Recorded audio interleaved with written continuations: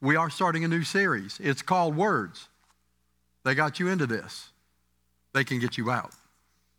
Last week, Micah closed out the series on how to fight. Was that an amazing series? I learned so much.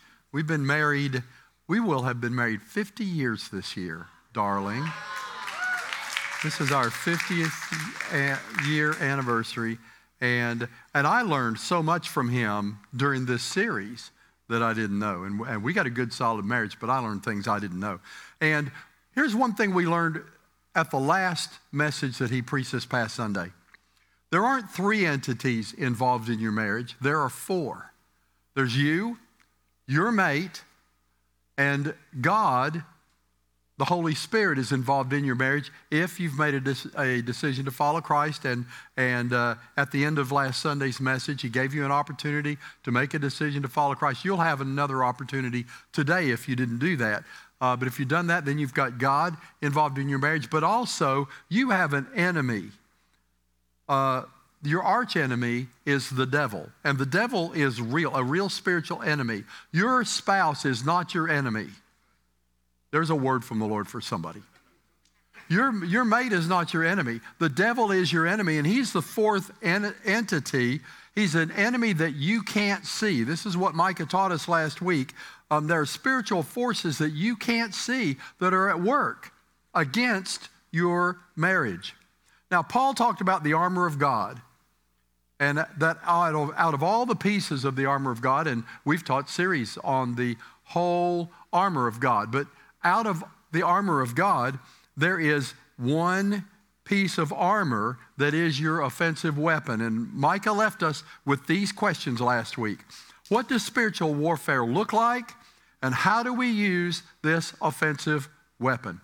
So let's get right into that. First of all, we're going to look at spiritual warfare in Ephesians chapter 6, verse 14 through 17. Finally, my brethren, be strong in the Lord and in the power of his might. Put on the full armor of God that you may be able to stand against the wiles, the tricks of the devil. For we wrestle not against flesh and blood, against our spouses, against our children, against our parents. We don't wrestle against people, but against principalities, powers, against the rulers of the darkness of this world, and against spiritual hosts of wickedness in heavenly places. Therefore, take up the whole armor of God, that you may be able to withstand in the evil day, and having done all, to stand. Stand therefore, having girded your waist with truth, having put on the breastplate of righteousness, having shod your feet with the preparation of the gospel of peace. Above all, taking the shield of faith, with which you will be able to quench all the flaming arrows, or one translation says fiery darts of the wicked one, and take the helmet of salvation, and here is your offensive weapon. This is what Micah was talking about last week. The sword of the Spirit, which is the Word of God. We see here in this passage that the sword of the Spirit, the Word of God, is the only offensive weapon in this list. And this is what this series is actually about, on words. How to use the sword of the Spirit and see the plan of God come to pass. I'd like to read to you just the introduction out of this book. I'm not going to read the whole book to you today. That would make my message a lot easier, but I want to read to you the introduction in this book. Bill Smith has recently had his share of challenges. He was let go from his job 2 years ago after working for his company for 12 years. Not only was he without a job for 14 months, but he and his wife both ended up in the hospital with COVID-19, although at different times. They faced financial challenges during that time, especially with their son in college. The good news is that both of them have fully recovered, and late last year, Bill landed an even better position than he had before. His new co-workers really enjoy being around him because of his positive attitude. His wife will tell you that Bill has always been positive, even in the toughest of circumstances. Their son has now graduated from college, his education paid for, mostly by his parents, and he's living on his own. Life is finally getting back to normal, and they're leaving soon on their first vacation in 2 years. Adam Johnson has almost had the identical set of circumstances. 2 years ago, he also was dismissed from the company that he had worked for 11 years, but he is still without a job. It wasn't difficult for his boss to decide who to cut from the staff because of Adam's chronic negativity. His attitude was even mentioned when his boss was contacted for a reference. His wife is supporting both of them while he continues to search for meaningful work. But so far, nothing is available that would compensate him for the engineering career for which he trained. His wife spent 2 weeks in the hospital recovering from pneumonia, and even though she was discharged 6 months ago, she's still having breathing issues. Their son came home from college 4 months ago to help by getting a job at a local restaurant because the family couldn't keep up with his education expenses. He only had 6 months until graduation. What could have made the difference in these two families whose circumstances are almost identical? That leads us to Proverbs chapter 18, verse 21. Proverbs 18:21, which is what this whole book and what this whole series is going to be based on, says this: words kill, words give life. They're either poison or fruit. You choose. Your offensive weapon, according to what we read in Ephesians chapter 6, is the Word of God to fight not only for your marriage, but actually for every circumstance, whether it's your finances, whether it's your health, whether it's for your kids, whether it's for your parents, whether it's for your country. We begin with our words. And this scripture here tells us that words kill. Words give life. They're either poison or fruit. You choose. Words will destroy your marriage. Words will give life to your marriage. They're either poison to your marriage or they'll cause your marriage to be fruitful. You choose. You ever wondered, I know sometimes people wonder, I wonder why my marriage is so messed up. And you know, words are not magic. It's not like we speak some words and all of a sudden, bam, everything is just all hunky-dory now. But you create an atmosphere around yourself, in your home, in your family, in your workplace. You create an atmosphere with the words that you speak. It creates an atmosphere of life or an atmosphere of death, an atmosphere of fruitfulness or an atmosphere of devastation by the words that you speak. Words will tear down your children's spirit, or words will give life to your children's spirit. They'll either poison your children's minds or cause them to be fruitful and blessed. Is that too strong? Y'all okay? And we choose. Wonder why my kids are so messed up. Wonder if it could have anything to do with what we speak over our kids. Words will destroy our business or words will bless our business. They'll either poison our business or give life to our business. And who chooses? I said, who chooses? We do. Words will destroy your health or words will give life to your health. They're either poison to your health or they'll cause your health to be fruitful. And you choose. Words will destroy your finances or words will give life to your finances. They're either poison or fruit to your finances. And who chooses? Say, I do. I do. Now, the devil also has an offensive weapon. We read about God's offensive weapon, which is the Word of God. But also the devil has an offensive weapon, and it is his word in your mouth. Is his offensive weapon against us and against our circumstances, against our situations. And so this is why we don't blurt out the first thing that comes to our mind. I know I learned some years ago from Connie. Connie got this revelation that the devil speaks to us in first person. The devil doesn't. When the devil wants to talk to you, he doesn't talk to you like he's somebody else talking to you. He begins with the word I. I'm so angry with you, I think I'm leaving. And you think it's your thought. Has anything ever come out of your mouth and you thought, where did that come from? Just me. We don't say the first thing that comes to our mind. I'll tell you what, there's stuff in here. Can I be transparent? There's stuff in here that doesn't need to come out of here. We got stuff in our mind, in our head, and some people say, hey, I'm sorry if I offended you, but I just say what I think. That's stupid. Don't do that. Don't just say what you think, because a lot of what we say should not be coming out of our mouth. Words kill. Words poison. Words destroy. Or words give life, and words cause things to be fruitful. And who chooses? The circumstances don't choose. The other, I'm sorry, I just got so mad at him, I just had to say it. And you lost complete control of what you were saying. Your words will kill. Your words will give life. They're poison or fruit. And you choose. Nobody else chooses that for you. And we decide. And so that's what this series is all about, is our offensive weapon, which is the Word of God in our mouth. You know, the devil doesn't have to bring about tough situations in our life. All he has to do is get us to say it. And we create our own tough situations in our life.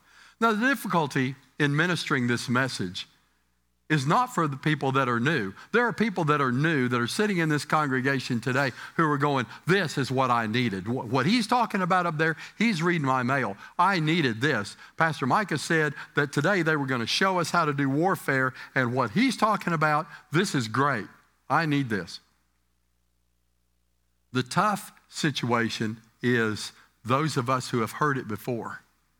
And we've heard it before, and we've heard it. In fact, I went back and looked at my notes, and I ministered on this platform last year, and over 60% of what I'm teaching this morning is in my notes from last year where I already said it. And I know some of you are thinking, does he not know anything else? Can he not preach on anything else? Is this all he knows? I realized that when I realized that, I was really concerned. I was really thinking, you know, I was actually, because I was awake in the middle of the night thinking, have I got the right message? Have I got the right word? Because I've already done this, and people are going to think he's already said this. But then the Holy Spirit spoke deep into my spirit, and he said, there are people showing up today at church who were here last Sunday when Pastor Micah said, we're going to give you the tools and show you what your offensive weapon is so you can do warfare on behalf of your marriage, and we can even add that to every area of our life. And there are people that showed up at church today who are desperate, who showed up thinking, I've got to have, I'm not sure what it is, but I've got to have that. I've got to do warfare because the devil is wreaking havoc in my life. And so this message is for you, and it's actually for all of us. Romans 10:17 says, faith comes by hearing, not by having heard. Oh, I heard that before. I already heard that. I heard that already. Faith comes by hearing and hearing and hearing it. And then there are those who kind of get tired of standing on the Word. I've been speaking these scriptures for a long time. I've been speaking the Word into my circumstance, and it's not getting any better. But we've got to stay on mission, stay on target, continue to speak the Word. This is your offensive weapon. Your words are going to give life to your life. We've got to stay on mission. Can you imagine being a soldier trained and going into battle with your rifle, and you're in the battle for 2 days, 3 days, 4 days, and then on the 5th day, the enemy's still coming, and you're looking at your buddies going, I'm so tired of pulling this trigger. I'm tired of carrying this gun. This gun's getting heavier every day. I see the enemy coming, but I mean, how long are we going to have to do this? You do it until the enemy is defeated. How long am I going to have to speak the Word? How long am I going to have to stand on the Word and continue to do this? You do it until you win. And God has called you to win, to be winners in your life and to conquer the enemy. The devil is after your marriage. He's after your kids. He's after your finances. He's after your health. He's after our nation. He's after so many things. And we create an atmosphere in all those environments by what we say, by our words. And many of us have heard this message preached numerous times, and we still ain't got it. So if words kill and words give life, if words are poison or words are fruitful and we choose, then we have to get this. Say, I have to get this. All right. Galatians 6:9 says, let us not become tired in doing good, for if we do not give up, the time will come when we will reap the harvest. And I'm believing that for you today. So let's talk about where all this begins, where all this comes from. First of all, in Genesis chapter 1, let's go to the very beginning of the Bible. Genesis chapter 1, verse 2.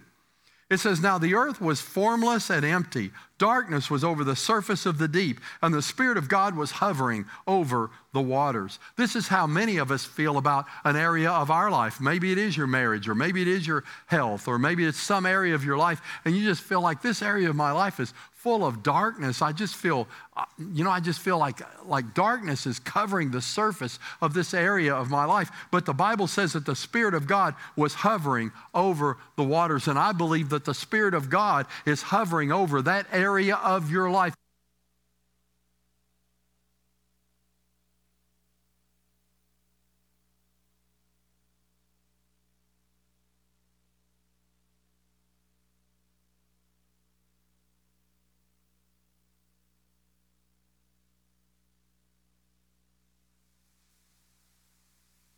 I don't preach as good. I'm Sicilian. I have to move my hands. Okay.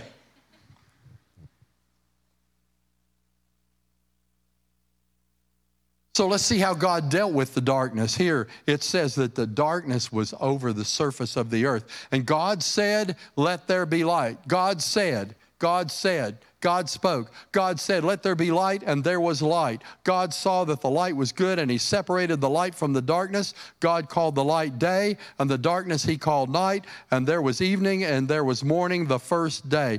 Words are the tool that God used to create the solution for the problem that he saw. He created the world, but the world was without form, void, and dark.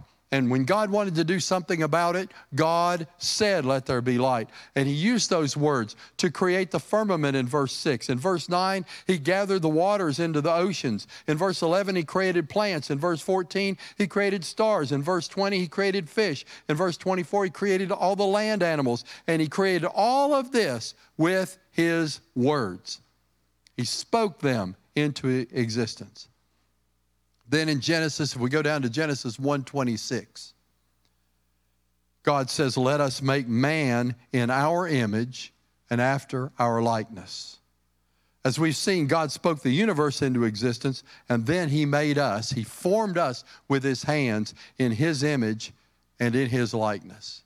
Now, some well-meaning but overzealous Bible teachers teach that this means because we're created in the image of God, in the likeness of God, that we are then gods ourselves. That we are little gods or we are gods. And the Bible doesn't teach that. We're not gods. Don't go out of here thinking that you are God or that you are a God.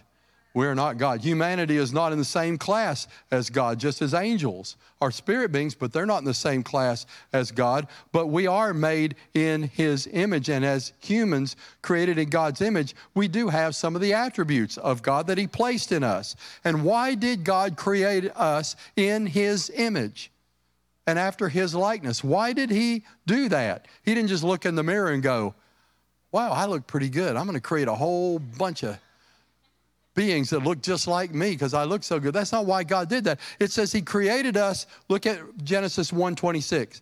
God said, let us make mankind in our image and in our likeness so that they may rule. So that we could rule. So that we could be in authority. And how do we do that? How do we get back into the place that God created us to be, to rule and reign with him?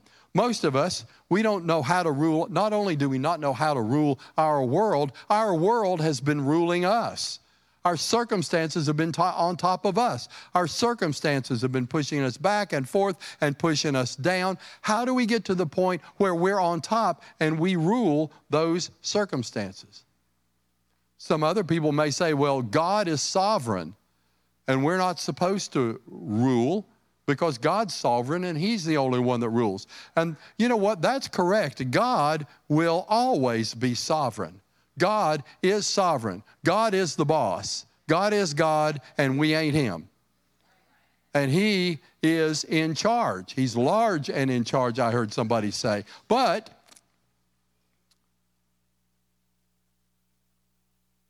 I hear some Are we okay? All right.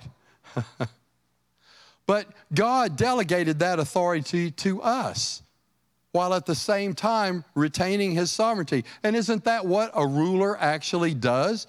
The king doesn't stand on the street corner and declare his decrees. He makes decrees, he writes them down, and then he has people who work for him that go out into the street corners of the kingdom and stand on the, can you see them with the funny hats and the poofy pants, and they're standing on the street corner and they unroll the scroll and they say, "Hear ye, hear ye.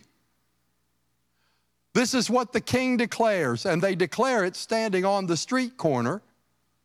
And whether people like it or people don't like it, it is the decree of the king, and it is going to happen. Well, guess what? God is sovereign. God is in charge, but God is not the one who is going to go onto the street corners of the earth and declare his word. That's what he has us for. And you are the person who's standing on the street corner of your life, of your home, of this nation, declaring the word of the Lord. Hear ye, hear ye. This is what the word of God says, and we declare the word of God into the earth, and we see his word come to pass. Can you say amen to that? And this is exactly what Jesus did. In Luke chapter 10, verse 17, Jesus had sent his 70 disciples out to minister. And they had gone out, ministered, and they saw people healed, delivered, set free from demonic oppression. And the 70, in Luke chapter 10, verse 17, the 70 returned with joy and said, "Lord, even the demons are subject to us in your name." And he said to them, "I saw Satan fall like lightning." We sing a song, don't we, that says that. I saw Satan fall like lightning, don't we? Yeah. I just like saying that. I saw Satan fall like lightning. That just sounds good. "I saw Satan fall like lightning from heaven. Behold, I give you the authority." See, here it is. Here it is. We might think, well, that's God. Yeah, God spoke the world into existence. Yes, God did all that. Yes, Jesus healed the sick and raised the dead and cast out devils. Jesus did that. But Jesus then says in Luke 10, 17 through 19, "Behold, I give you the authority to trample upon serpents and scorpions and over all the power of the enemy, and nothing shall by any means hurt you." This is what it means to be created in his image, to rule on this earth. And this is why Jesus taught us to pray, "Your kingdom come, your will be done on earth as it is in heaven," because we are his ambassadors with the authority of his word to speak his word into the earth and see his plan and purpose come to pass. We're going to finish today's message with Mark chapter 11. In Mark chapter 11, Jesus is headed toward Jerusalem, and he stops and he looks at a fig tree, and he sees this fig tree and there are no figs on it. And so he speaks to the fig tree, and the Bible says he, quote, curses the fig tree. And he says, "Nobody will ever eat fruit from you again." And they go on into Jerusalem. The next day, as they're coming back, the fig tree is completely dead and dried up from the roots. Now, we all know if you cut down a tree, the next day it's still going to be green. The next day it's going to start to wither a little bit. The next day it'll start to wither a little bit more. But they came back the next day. The thing was dead all the way from the roots, completely dead. And the disciples were amazed. Jesus now has their attention, and Jesus said to them, "Have faith in God," or some translations say, "Have the faith of God. For surely I say to you, whoever says to this mountain," see, I can imagine the disciples saying, "Wow, that was amazing, Jesus. Let's see you speak to this over here. Let's see you do this over there. Hey, Jesus, how about this bush? What can you do with this one?" It's not a show. He's trying to demonstrate to them, this is what happens when you speak the word. And he said to them, "Surely I say to you, whoever says to this mountain," Peter would be thinking, "Why do I have to do this? You're standing right here. You speak to the mountain." Jesus said, "No, you do it. When you speak to the mountain and say, 'Be removed and be cast into the sea,' and you don't doubt in your heart, but you believe that what you say will come to pass, you will have whatever you say." We spend so much time trying to believe for what we're believing for. I've had people come and say, you know, Steve, I'm just trying to believe for my healing, but I looked at the doctor's report. I just can't believe. You don't have to believe for your healing. You don't have to believe for your marriage. You don't have to believe for any of those things. This says what you have to believe is that what you say will come to pass. Say, what I say will come to pass. See, that's what you have to believe. And we're not talking about speaking things just out of our own spirit. Somebody's going to leave here, get in their car, and they say, okay, I'm going to say it. When I get home, there's going to be a brand new BMW in my driveway. That is not what we're talking about. We're talking about bringing the kingdom of God and the word of God to pass on the earth.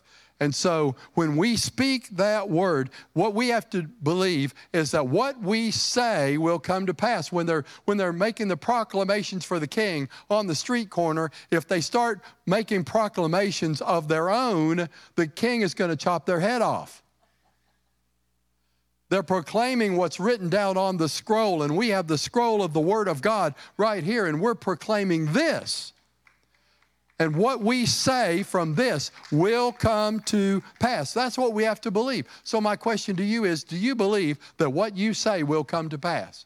You need to start believing it because it's true. Some of us, even the negative circumstances in our life, it's because our life right now is the sum total of what we've been speaking over our lives for the last 10 years. And here we are. Wonder why my life is like this. It's because you've been saying it. Because you've been speaking over these things over your life. So whatever things you ask when you pray, believe that you receive them and you will have them. Do you believe that what you say will be done? This is where the spiritual warfare actually begins. Not in your circumstances, but in your mind and in the words that you speak. This is not magic. We're not just speaking things and poof, things magically appear. We're talking about creating an atmosphere in our lives for God to move, for God to work. There are other things. In your finances, you can't just speak, hey, you know, my finances are straightened out, and they're straightened out today. You're going to need to budget. You're going to need to save. There's principles that you need to put into practice. But if you don't get the words right, none of the rest of the stuff is going to take hold. You create an atmosphere with your words. Got it? Would you stand with me, please?